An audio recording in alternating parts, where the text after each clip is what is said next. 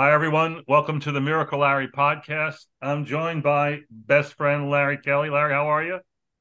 I'm good, Jack. How are you? Excellent, excellent.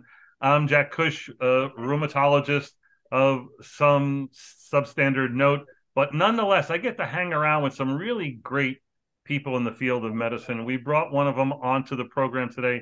This is good friend and true scientist and medical leader, Kevin Winthrop. Dr. Kevin Winthrop is a professor of infectious disease, ophthalmology, and public health at the Oregon Health Science Center in Portland.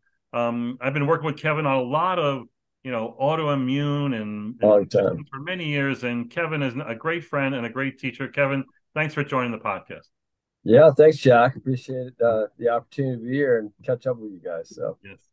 So I actually went back and listened to the first town hall meeting that you and I did when COVID started.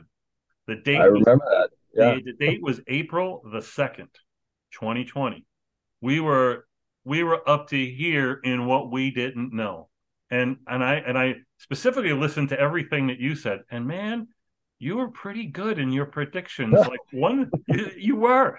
You That's actually good to said, know. when asked the question, like, because you were asked the question by a bunch of people, how long is this going to take? When is this going to end? And your answer was, I don't know. This could go on for a while. But take yourself back to those days when you were, again, neck deep in all the uncertainty and all the unknowns of how, what is this? How is this being spread? How are we going to deal with it?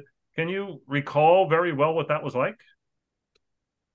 Yeah, I can. I remember also being asked at that gig that we did, just, is this the new flu or is this any worse than influenza? I remember someone asked that, and I think the answer I gave was, well, it is a new flu. It's going to be around for a long time, but it's way worse than influenza, at least in large subsets of people, which Larry can probably attest to with his experience. So I do remember that, and I think at that time, of course, we didn't know a lot about it, just like you said. I mean, to me, when I go back, what I really didn't know, and I don't think anyone knew then, was just how communicable it was, the airborne spread, and really the key, Jack, the unusual feature was the fact you can spread this without ever being symptomatic.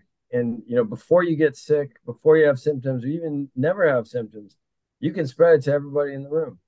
And that was pretty phenomenal. That was a game changer. And it took a while to figure that out. And boy, I wish we'd figured that out earlier. But yeah, I think we would have saved some lives. But it was just such a unique virus and the way it transmitted and what it did. I mean, it was just it's really scientifically interesting, and it Hey, was a game changer.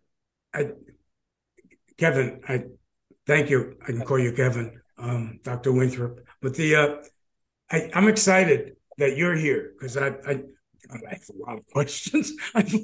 But for you, for background on me, I was the second patient in New York, so Wow. that's how early I was. Um, right when you were talking about it being brand new, I was that new.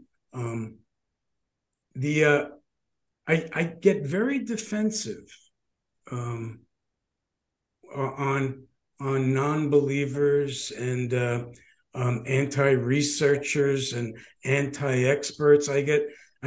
There's a part of me. It's hard. Jack always reminds me, don't get political. We don't want to bother anybody. Don't get. But when you're dealing with COVID in the early days and the research, it's hard not to talk about certain things that came up in society. This was a global pandemic, and I personally feel very um, very connected to the virus. I know this virus. I have an intimate relationship with this virus. The and I guess my first question for you is, how do you explain the complexity of research to people that have no interest understanding the complexity of research? Like, for example, people thinking Dr. Fauci was confusing. Well, a pandemic is confusing. The virus is confusing, right? If you could talk about, you know, how you have to defeat a virus from a scientist point of view. Does that make sense? Does that make sense? Yeah. Yeah, I mean, I can give you a couple just quick thoughts. I mean, I first of all, I used to work at CDC, so and I was involved in the anthrax outbreaks and a few other things. But I mean, I just remember, and I was a epidemic intelligence officer, so I was a guy on the ground, you know. But the Mm, higher ups handling the press and handling the media, I mean, I just remember thinking how difficult that was because the message was changing every day, just like with this outbreak. The message changes because you have new information, and somehow you have to communicate that and maintain credibility, and that's hard to do. And I think CDC had some difficult times. I think everyone had hard times because everything was changing every day, or very quickly. So you have it's a real skill to be able to communicate and admit what you don't know, but really educate what you're doing about that, and that's the key. I mean, I think Fauci did a good job.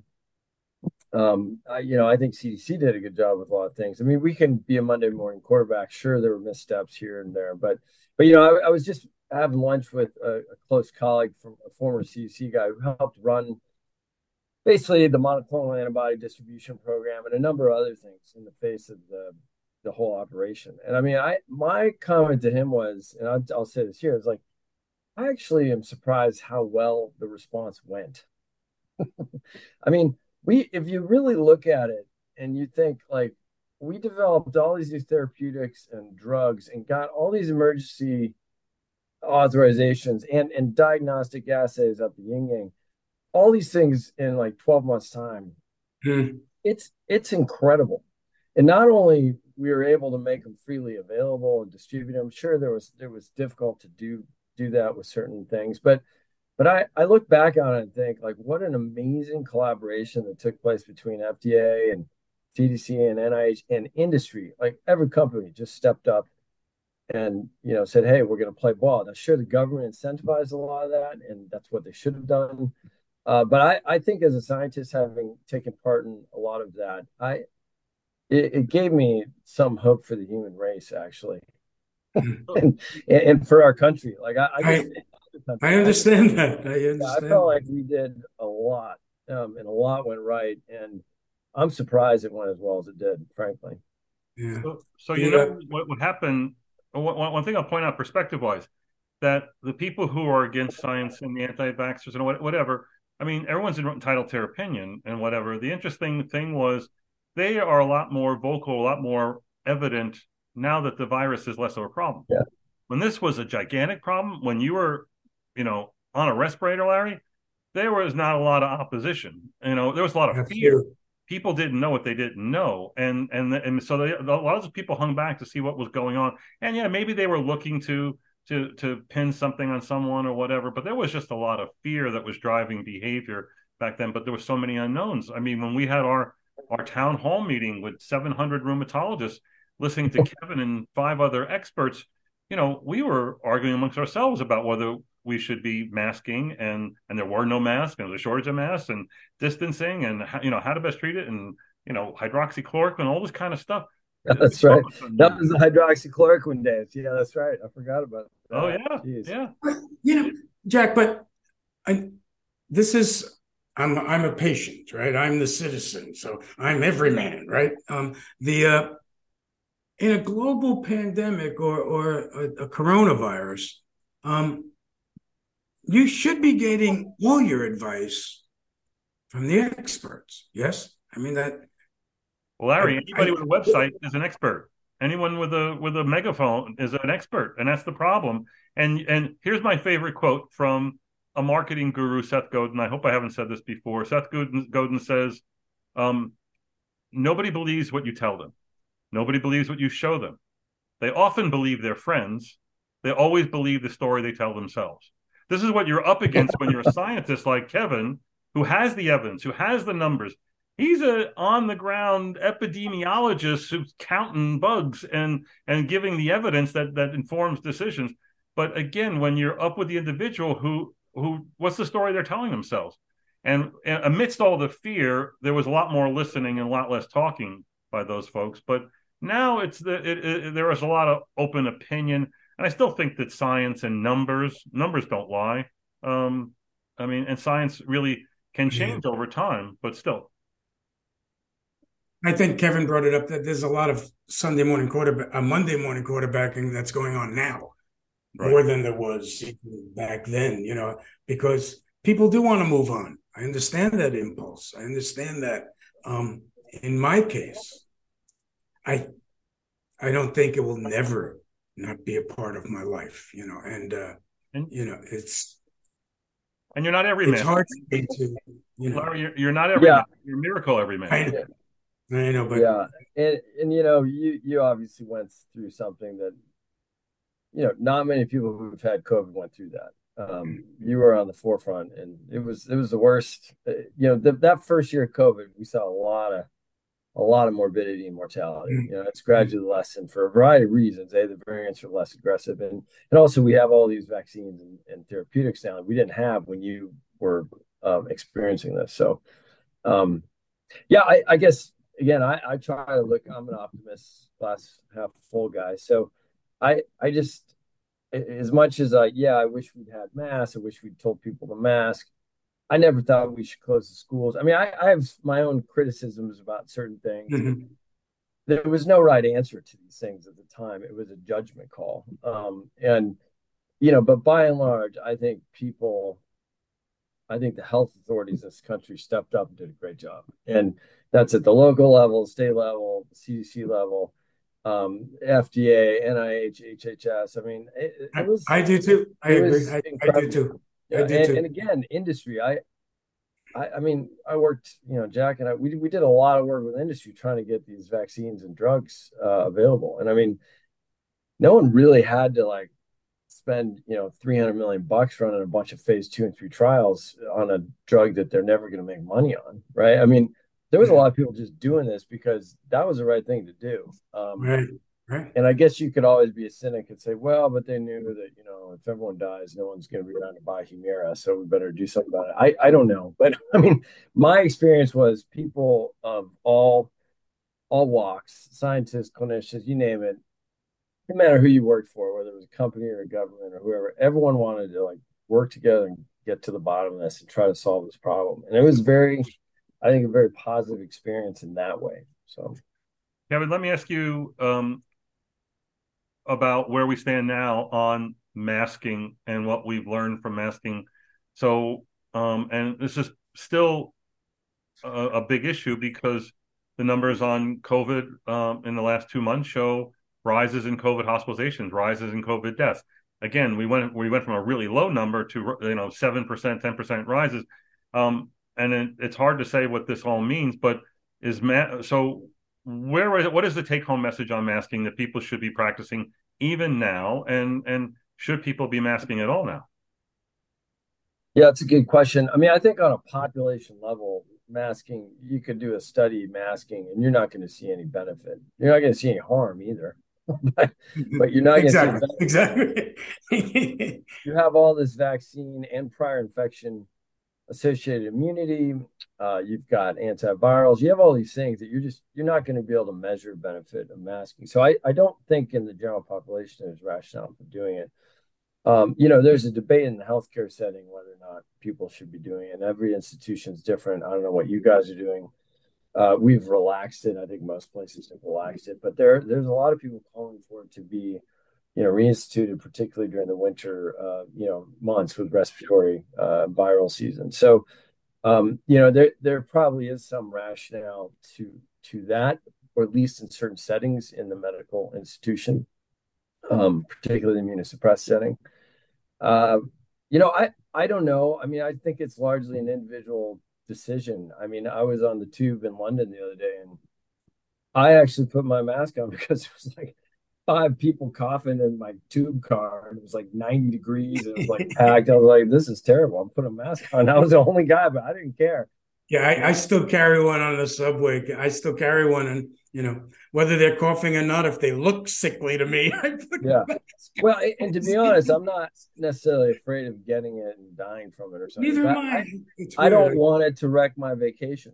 I mean, that was it. It's like I'm on vacation. I don't want to get a bad cold or flu for the next week. Mhm. Feel like crap. So, I I think the morbidity and Did mortality you from ever get it, Kevin? Did you ever uh get it? I have had it. Yeah, I got Delta back, a year and a half or 2 years ago, whenever that was, year and a half ago, almost 2 years ago. So, and I actually got pretty sick. I didn't end up in the hospital, but I sure thought I was going to, the Mhm. way I felt. So, in fact, I went in and got checked out and X-rayed and all this other stuff. So, but that was at a time I got that kind of similar to you. Well, there was no antibodies that worked anymore, and there was no antivirals available. So there was nothing for outpatients. There was stuff for inpatients, like if you were really sick, Actemra and things like that. But so there was nothing to try to prevent you from getting worse, which now we have, good tools to prevent people from getting worse who have high risk factors. So Mhm. Hmm. Yeah, I was so early that it was like everything on the shelf. I think they stuck in me. So they're just like, well, it sounds like you got they said I you was like the Pillsbury Doughboy who after one point I was so puffy. So yeah, well, you at least ended up getting some things that later turned out to actually have some benefit, the yeah, I steroids think so. I think and the so. Jackson. tocilizumab. So, yeah. Yeah, I think so. I hope so. You know. Who was calling the shots where you were working at the health science center on COVID, Kevin? I mean, Well, how did that work within the hospital? yeah, I mean, the hospital, we had a committee. I was not on that committee. I was on a vaccine committee related to vaccine distribution. But in terms of infection control and, what therapies to use and whatnot, we had a committee, a couple of my colleagues from the ID division and a few other folks. But, I will say, people really followed the local health guidance quite closely. Our state health department is an excellent health department as far as state health departments go. Um, I think they largely made right calls all the way. I mean, there's a few things I disagree with here and there, but and again, it was fairly conservative out in liberal Oregon. I mean, Mhm. we never saw the disease numbers. We never had curves like that occurred in Florida or New York or the other places. I mean, and largely because we were late and we shut down and people masked and they stayed away from each other, and it really did minimize disease, particularly in that first year and a half. So Well, I always argue with people that I present the argument. I don't argue with people. I use the term argument and it's a conversation only. But that in many ways, an authoritarian society is better equipped for global pandemics than a free society because, you know, shutting down, sometimes you have to do it. If you're, depending on the severity of the virus, I'm assuming, how else do you attack it in the beginning without, you know, yeah, I mean, taking total proportion? I was not without my, I was angry. They shut down the national forest. We couldn't go hiking. I was like, you gotta be kidding me, right? I mean, there were some things that were over overreactions. It made zero scientific sense, zero. So there were things that I would stand up and argue about, or I'd write a letter about, whatever. But I mean, you know, largely speaking, different places in the country handled this differently. I think earlier on, when there was less known, it was more fear, and you had more virulent virus, less treatments. I mean, probably there was more cohesion in terms of nationally what people were doing, but that obviously kind of just changed as we went Mm, along. I mean, if you have friends overseas, I mean, Jack and I travel all over the place. I mean, like a lot of our friends and colleagues, they were like locked in their apartments in Italy for like I know. Yeah. 3 months. I mean, they didn't get out, or Australia Canada, too. even Canada, or they got out and they got fined by some police officer who's walking around. I mean, it was very different in a lot of places, not to mention certain parts of Asia where it was very, very different. So, yeah, um, yeah. So Kevin, this is a question that I think has plagued Larry a little bit. When Larry first came down with the infection in early March, um, he was pretty much arm in arm doing a lot of activities with his wife and his younger daughter. And yeah, the wife never got infected. His younger daughter got infected, and Larry got infected. The daughter stayed at home and quarantined and got through it. Larry ended up in the hospital. Why those three scenarios when they're probably all exposed to the bug? Do you have any understanding? yeah. So your daughter did get infected or didn't? Yes, she did. And my She did. wife actually had antibodies at one point, so she obviously got it too, but had Yeah. no symptoms. My wife is made out of iron, so it's Yeah, a I whole. mean, when I got Delta, we went to Sun Valley. My daughter was working as a ski instructor there, and we had Christmas there, and all five of us shared a little condo, and she brought it. She basically gave it to us all for Christmas. And myself, my daughter, my son, and we all had it. But my wife, who was in the same little tiny condo the entire time, and then we drove for 16 hours through the snowstorm to Oregon with the windows up because it was -4 out. She never got it. I know, don't know but how that's she the never got it. nature of the virus, right? So that's the hard stuff to explain, right? That's a everybody asks me, where did you get it? Well, the answer, Larry, and we all know this, Jack, women are just better. And that's the deal. You Women must what? be married. Women are just they're just better. I mean, I, and I'm joking, but I'm kind of not. Like if I'm you not look at joking. data, I agree with you totally. yeah, no, immunologically they do better with most infections. Yeah, TB, COVID. I mean, you can name a lot of things. There is a difference in survival, and right. females almost always are better at surviving than males. And there may be I'm sure there's a variety of factors associated with that, but in the end, they do seem to be the fitter. Well, I was doing it. I went back to the theater after I retired, right? And I was doing shows in Jersey, and Bergen County was another epicenter, New York City, Bergen County. So I was in the exact two spots that happened to be the epicenter. But I'll never know, and I told this to Jack, the entire cast that I was doing this show in Bergen County got sick. I was the Yeah, oldest and the sickest, but I'll never know if I gave it to them or gave it yeah, to me. I never really will know the answer to that. And so that goes to my next question to you, Kim. And this is not political, but it's on my mind. Is it really important for us to know what benefit do we get knowing where this virus started? Is there any real benefit in that? Like, why is there so much effort to find out where it yeah. started? Well, I don't know why that became a political question because it doesn't make any sense. It shouldn't be.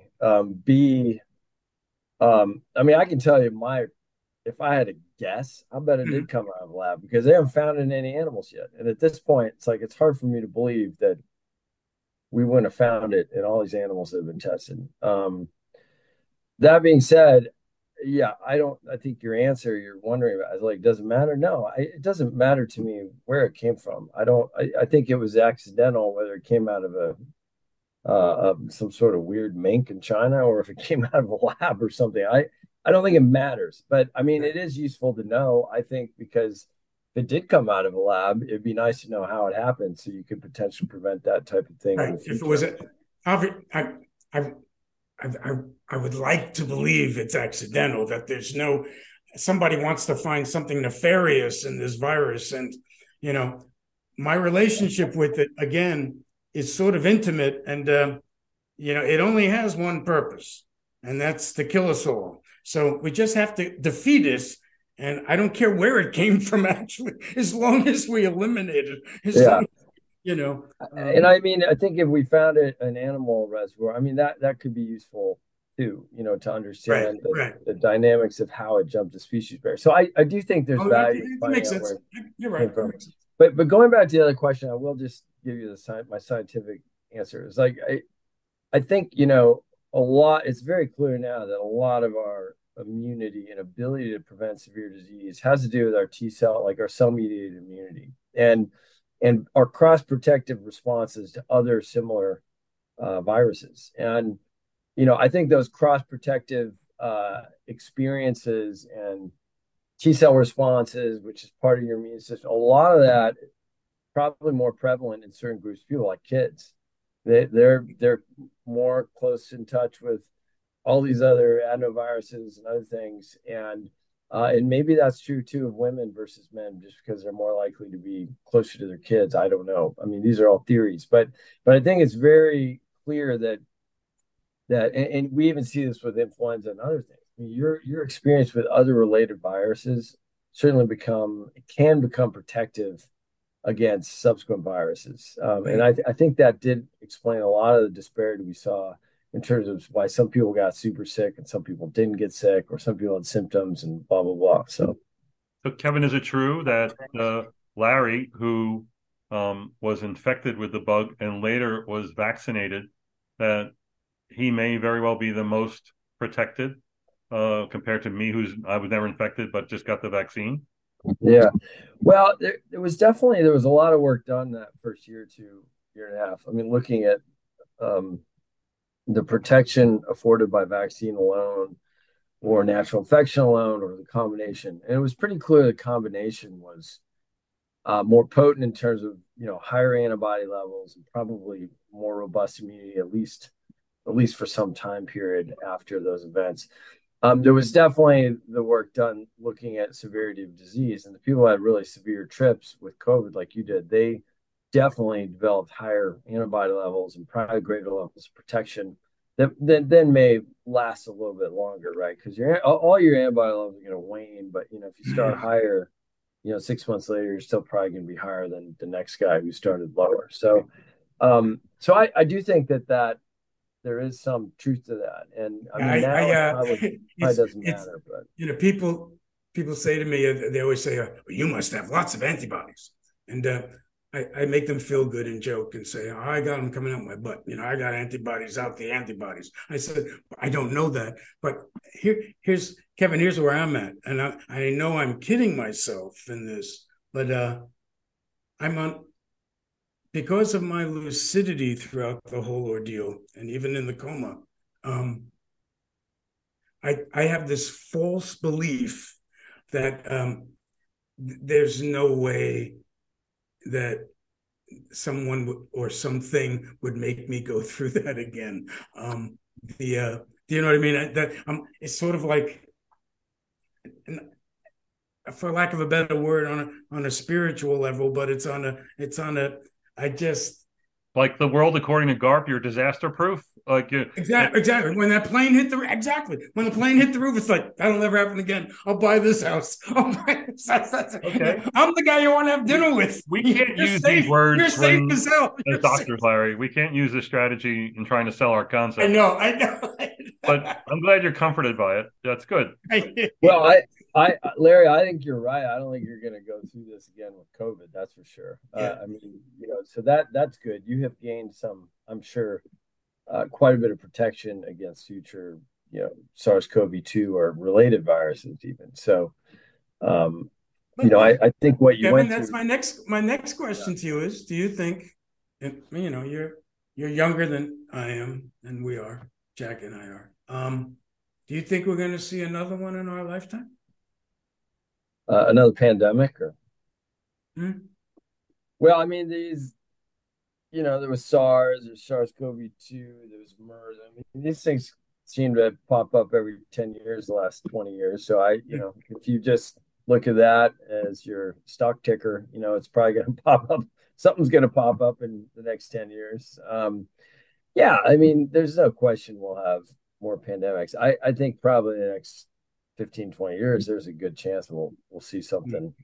Hmm. And it may be worse or better. I mean, I think that's just random. Like, it may be something that we already got therapies to. It may be something that we've got a lot of cross protection to based on experience with other viruses, or it may not be. You just don't know. So, but I do think the next one might go better in terms of response, from government. I mean, the whole response, You right? do. So we definitely learned a lot. I think those things will be put to use in the Oh, future. I good. think That's comforting. That's comforting. every outbreak you learn something, and it makes the next Hmm. one better. I mean, it doesn't matter what the disease is, and so I do think CDC will be better prepared, for example, and whatnot. So, but of course, if the next pandemic's not for 30 or 40 years, and everyone institutional memory lapses and funding lapses and all that, then my statement goes by the wayside, because then it'll be like starting over again. Yeah. Like, who knows who Jonas Salk is, right?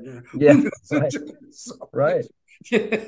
Yeah, so we'll see. Hopefully, I guess that'd be the good thing if we had the next one sooner than later, but it'd be nice not to have the next one for a At long all. time.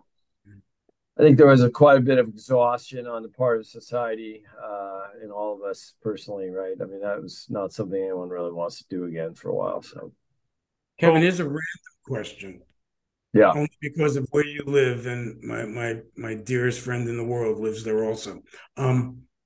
And there's a severe homeless problem in Portland.